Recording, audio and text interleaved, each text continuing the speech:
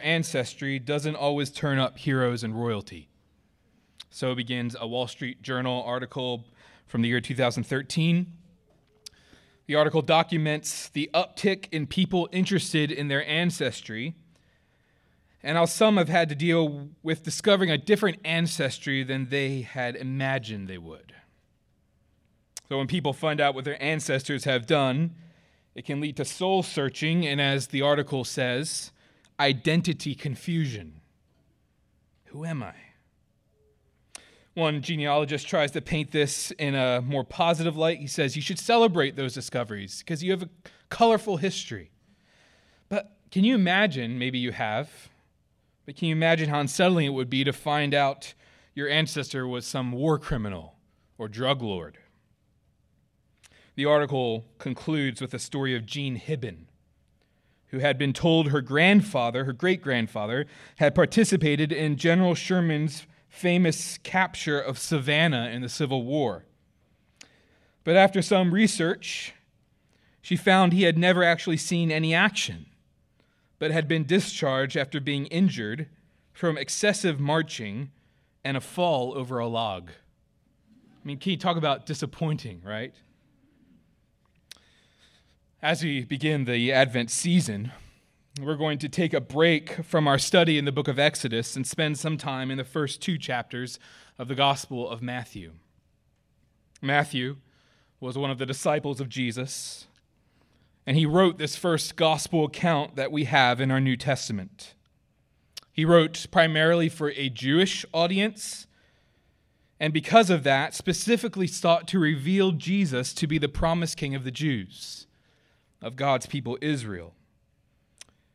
And as part of his way of accomplishing that, he begins here in the passage Aaron has just really well read for us. You can congratulate him for that later, with a genealogy, the genealogy of Jesus Christ. This list will show Jesus' true colors, his true identity.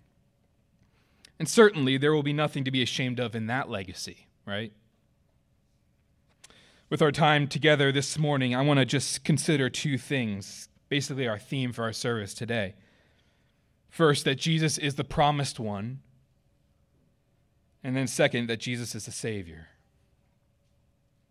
So first, Jesus is the promised one, and that's really the whole point of this genealogy.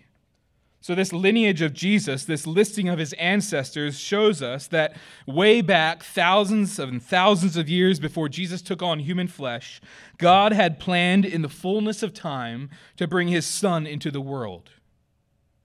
So that first verse there is sort of a title for Matthew's entire gospel. He writes, the book of the genealogy of Jesus Christ, the son of David, the son of Abraham. David and Abraham were two primary figures in the Old Testament, both men to whom God made promises. So back in Genesis chapter 12, God appeared to Abraham and made a covenant with him. He told him, I will make of you a great nation, and I will bless those who bless you. In you all the families of the earth shall be blessed. God told Abraham he would have descendants as numerous as the stars in the sky. And eventually, through his children, the whole world would be blessed. Understandably, that promise grew harder and harder for Abraham to believe and to hold on to, because as he grew older and older, he still had not yet fathered a son. But when God finally provided that promised son, Isaac, in Abraham's old age, you remember what happened years later? God told Abraham, go sacrifice Isaac, that son in whom I've invested all my promises. There we see one of the most difficult tests in all of the Bible. Yet Abraham obeyed. He had faith. And at the last minute, God spared Isaac's life and provided a substitute. And when he did that, he reiterated his promise. Genesis 22:18. He tells Abraham, in your offspring shall all the nations of the earth be blessed. But as the Old Testament continues, we never see the final fulfillment of that promise. I mean, we see little hints, little clues along the way, but when will God finally keep his promise? Then comes Jesus. And in Galatians chapter 3, the Apostle Paul says something that should just stop us in our tracks. He says that promise to Abraham was God preaching the gospel to him. He says that reference to Abraham's offspring was a reference ultimately to Jesus. And here Matthew tells us the same thing. He says that Jesus is the fulfillment of God's covenant with Abraham. How would God bless all the nations of the world through the seed of Abraham? By that one future descendant, Jesus, who would shed his blood so men and women from all nations could be brought into the people of God. Jesus is the son of Abraham. Matthew also says Jesus is the son of David. David was another figure in the Old Testament with whom God made a covenant. So Lee read for us earlier from 2 Samuel chapter 7 that God promised King David, I will raise up your offspring after you, who shall come from your body, and I will establish his kingdom. I will establish the throne of his kingdom forever. That promise was first realized in David's son Solomon, but Solomon had a throne that did not last forever. It became apparent that another heir to the throne would need to appear to finally fully fulfill God's promise, reign forever on the throne of David. And then comes Jesus, the King. And the angel in Luke chapter 1 says to Mary, do not be afraid. You will conceive in your womb and bear a son, and you shall call his name Jesus. He will be great and will be called the Son of the Most High, and the Lord God will give to him the throne of his father David. And he will reign over the house of Jacob forever. And of his kingdom there will be no end. Matthew is making his point obvious. Jesus is the fulfillment of God's promise to Abraham, and Jesus is the fulfillment of God's promise to David. Indeed, Jesus is the fulfillment of God's entire plan to save, of all his promises to his people throughout the Old Testament. Jesus is the fulfillment of the entire Old Testament. And so in these first few verses of the New, we see that clearly shown. Church, the Bible goes together. All of it. We don't pit the God of the Old Testament against the God of the New. He's the same God with the same plan to send the same Savior. So the gospel, the arrival of the Savior, is foreshadowed and promised all throughout the Old Testament and very fittingly culminates here in the very first verse of the New Testament. And as we consider that, our faith is strengthened. We see God keeps his promises. See, as we read Matthew's gospel, we see that he doesn't want us to believe in Jesus merely because he's a wonderful miracle worker or a good teacher. He wants us to believe in Jesus because Jesus has come to fulfill God's promises. Jesus is the one to bring the blessing that was promised to Abraham and to bring it to all nations. Jesus is God's Davidic king, come to reign over his people. Matthew calls him Jesus Christ. Christ isn't Jesus' last name. It's a title. It means anointed one, Messiah. It means Jesus has come to reign like God had said he would. So church, this passage is most likely one of those sections in the Bible we skip over in our devotions. Or if we have to read the whole Bible in a year, we sort of breeze by it because it's boring and those names are really hard to pronounce. But to the Jews Matthew is writing to, and to us as we begin to dig and to understand, this genealogy actually becomes incredibly important. Because it sort of states in technicolor up front that Jesus is the king. That he isn't some random teacher who has come along and garnered a following, but that he is, as one author says, in a royal line to fulfill the promises of God. And it seems like Matthew has built this idea of Jesus' kingship into the very fabric of this genealogy. So look at verse 17. He says, "So all the generations from Abraham to David were 14 generations, and from David to the deportation to Babylon, 14 generations, and from the deportation to Babylon to the Christ, 14 generations."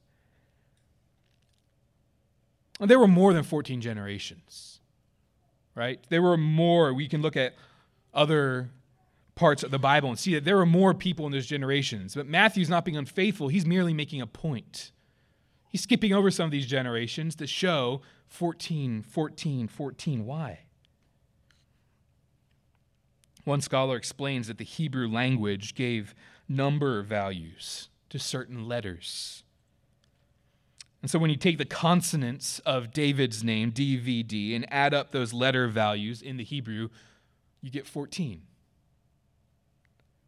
And so in Matthew's structure of his genealogy, he's sort of whispering, David, king.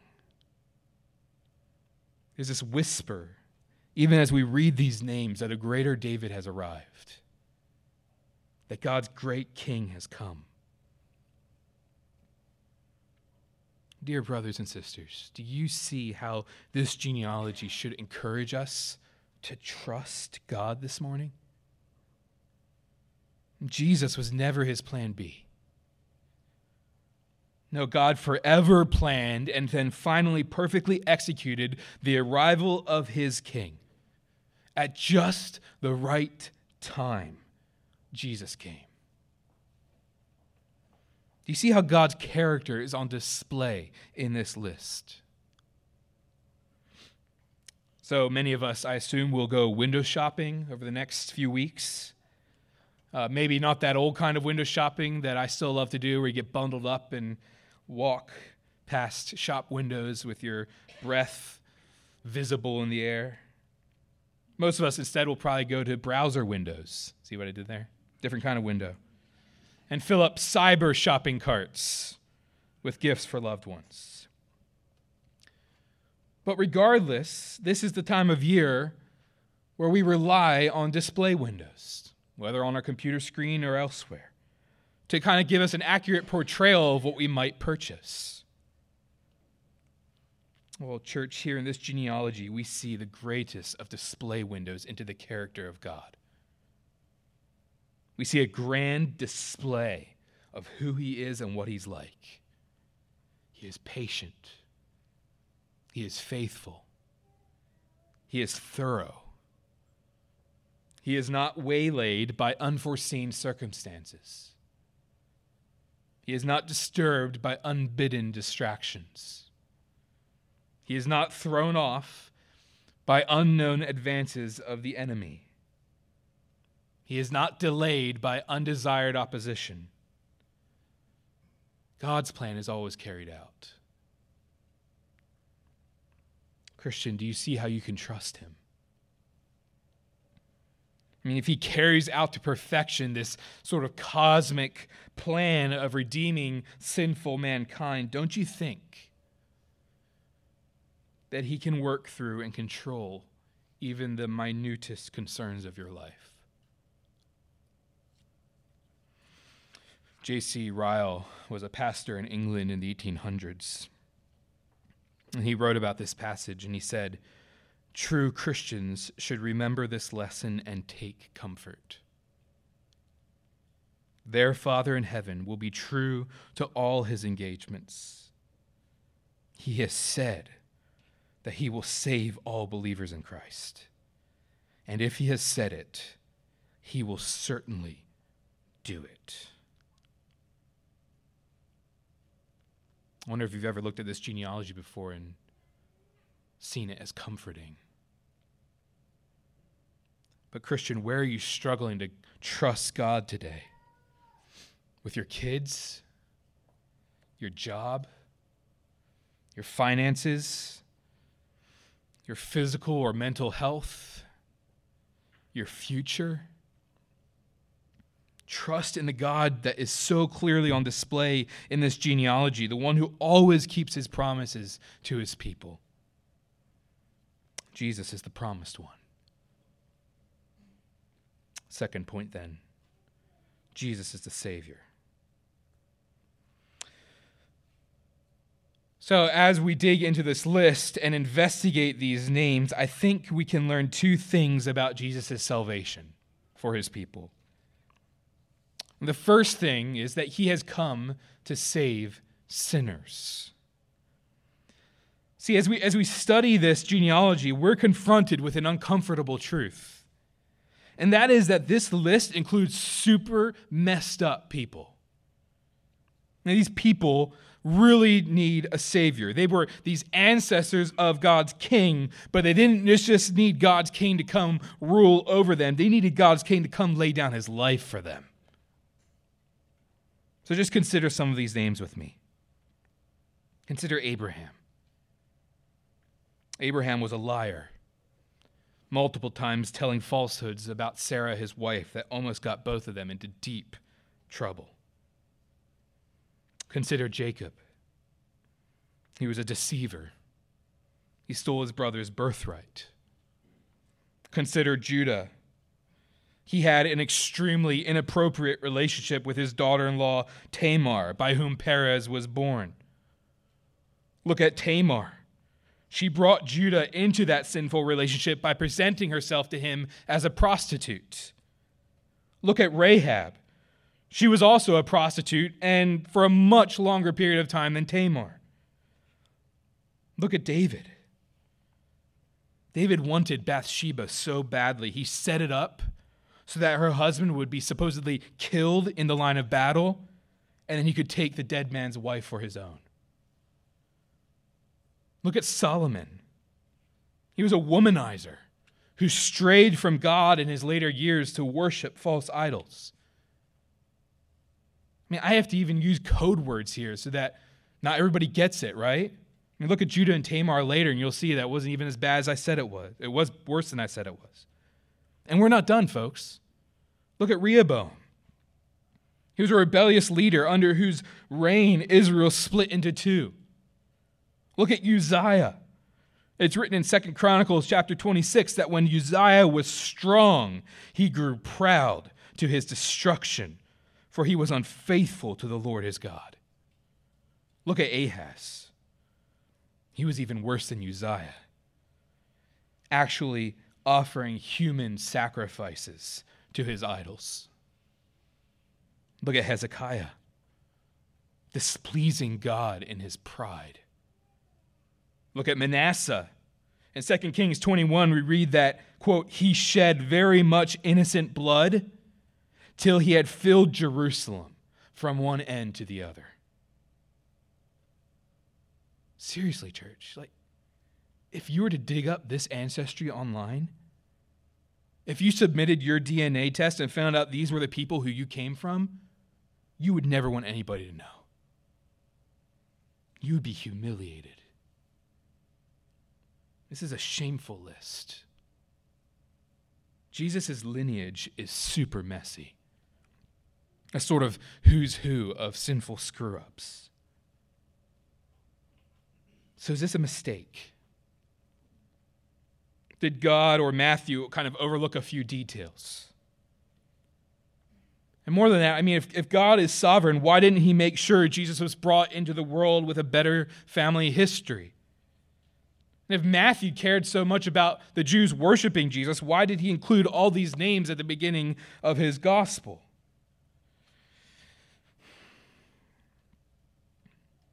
Well, maybe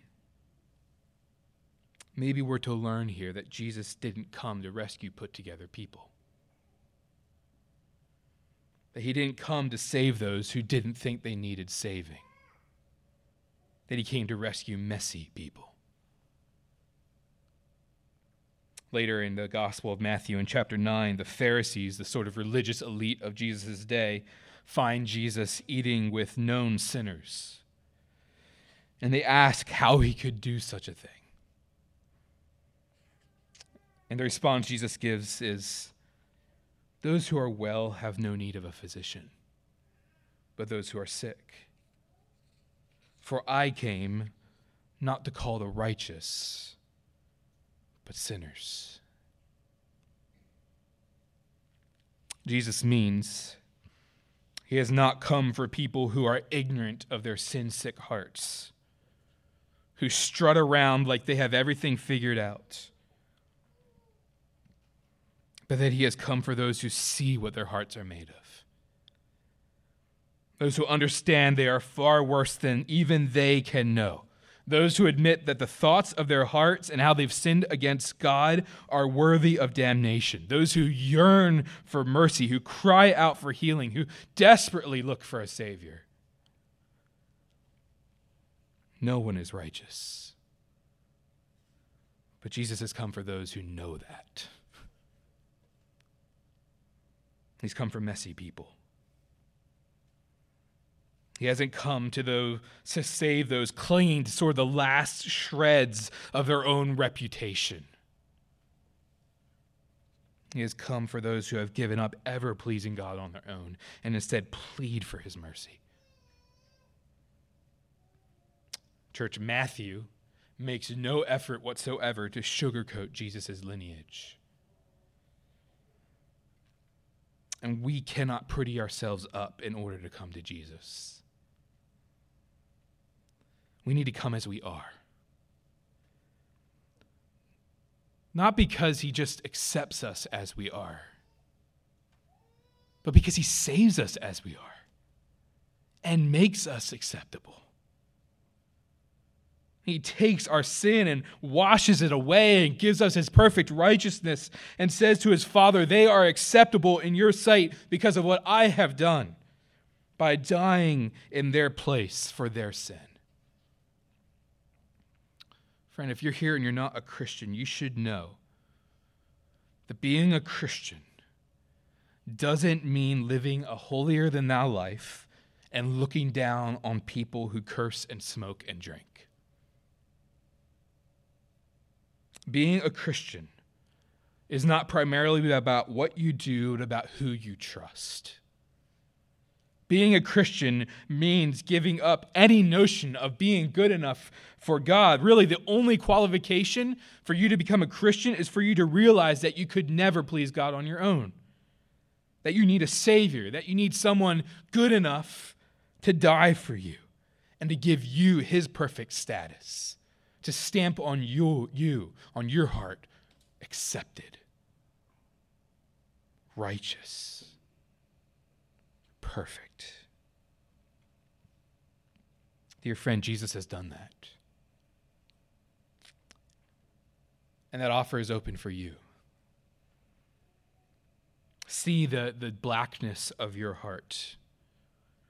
And then rejoice as you see turn your eyes, lift your eyes to God's solution for your sin problem, God's healing for your sin cancer, his perfect only Savior hanging under his judgment on the cross, taking all his wrath that should be yours, bearing your sin on his back so he can be judged and you can be saved. Friend, turn to that Jesus this morning. There's no other way to be saved. In him, there's fullness of joy, fullness of hope, real salvation. If you have questions about that, we totally get that. We'd love to talk with you more about it. You can talk to me afterwards. I'll be at the back door. You can talk to somebody who's been up here leading singing. We'd love to tell you what it looks like to put your hope in Christ. And beloved church family, can you see the challenge here for us? As one of your pastors, I think that one of our greatest temptations as a church in Western Loudoun is a tendency to want to always look nice, put together, good religious folk. And that's not the gospel. I think this passage urges us to kill that temptation before it will kill us. To realize that we are not doing Jesus a savior, but Jesus a favor by following him. He doesn't need us. We need him. We desperately need him just as much today as we did yesterday. I can't think of anything then that would kill our enthusiasm for Jesus, our affection for our Savior, quicker than living like we sort of just really don't need that salvation. Maybe we need it to give us a kickstart, but we're actually pretty good people, and we present ourselves pretty well, and actually, Jesus is lucky to have us.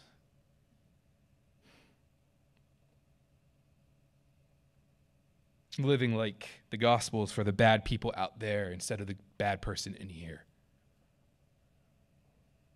Dear Christian, realize yet again this morning that you are in serious need of a Savior. Not just years ago when you trusted and repented in him, but right now, today. Give up trying to band-aid the sickness of your soul. Give up trying to put religious makeup over your scars as you get dressed up for Sunday morning. The wonderful news of Christmas is that Jesus has come for screw-ups like you and me. Again, J.C. Ryle says, we see here that no one who partakes of human nature can be beyond the reach of Christ's sympathy and compassion. Our sins may have been as black and great as those of any whom Matthew names, but they cannot shut us out of heaven. What good news, church. This morning, let's rejoice afresh in this gospel, this proclamation that there is hope for sinners like us, that Jesus, that King Jesus has come to save sinners. And then finally, let's see here that Jesus' salvation and why he's come is that he's come to save sinners everywhere. See, one of the highlights we see in this genealogy is the presence of non-Jews. Rahab, a Canaanite, Ruth, a Moabite. They were outsiders, brought in to make up the line of people leading to Christ. They hadn't been the primary recipients of God's promises, and yet here they are being drawn near, brought near by the love of God. Dear church, this reminds us that the news of Christmas, the advent of the King, is a call to all nations, all peoples. Jesus didn't come for the Jews alone. He has come for the world. He has come as the non-discriminating worldwide Savior. So Loudoun Valley Baptist Church, we are in this legacy of sinners saved by God from all peoples. So as we begin this Advent season, let's pray together that we would be faithful to proclaim that the King has come. That we would be courageous in our family get-togethers, in our social media posts, in our interactions with coworkers, classmates, neighbors, to share that this time of year is not primarily a time for family or gifts or music or food, as wonderful gifts as those things are.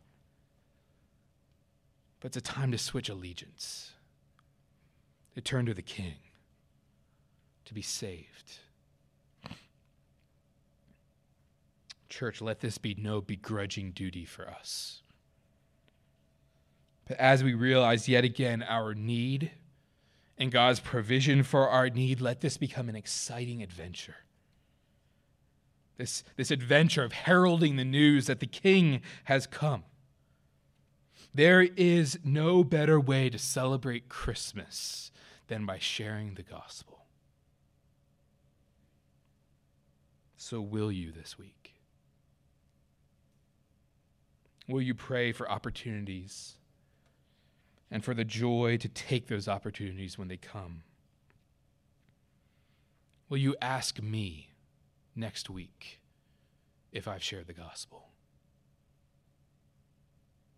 Let's speak out together this season, rejoicing that our God is faithful to his promises and has sent his Son to save sinners everywhere.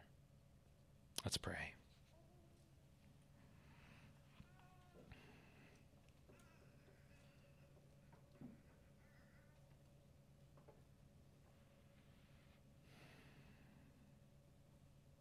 Lord, we thank you for the amazing truths we see in this genealogy. We thank you for your faithfulness. And we pray for brothers and sisters in our midst this morning who are struggling to trust you. Lord, may this, of all passages, remind them of your steadfast faithfulness. And we pray for those of us who find it all too easy to look holy without being holy. Lord, forgive us and free us in Christ to be who we really are, and in that way to pursue true glory and sanctification in Christ. And we pray, Lord, that you would help us as a church to see Christmas. It's not just a time for us, but a time for mission, for your word to go out. May your name be proclaimed here in our community and around the world this season for your glory. In the name of Christ, amen.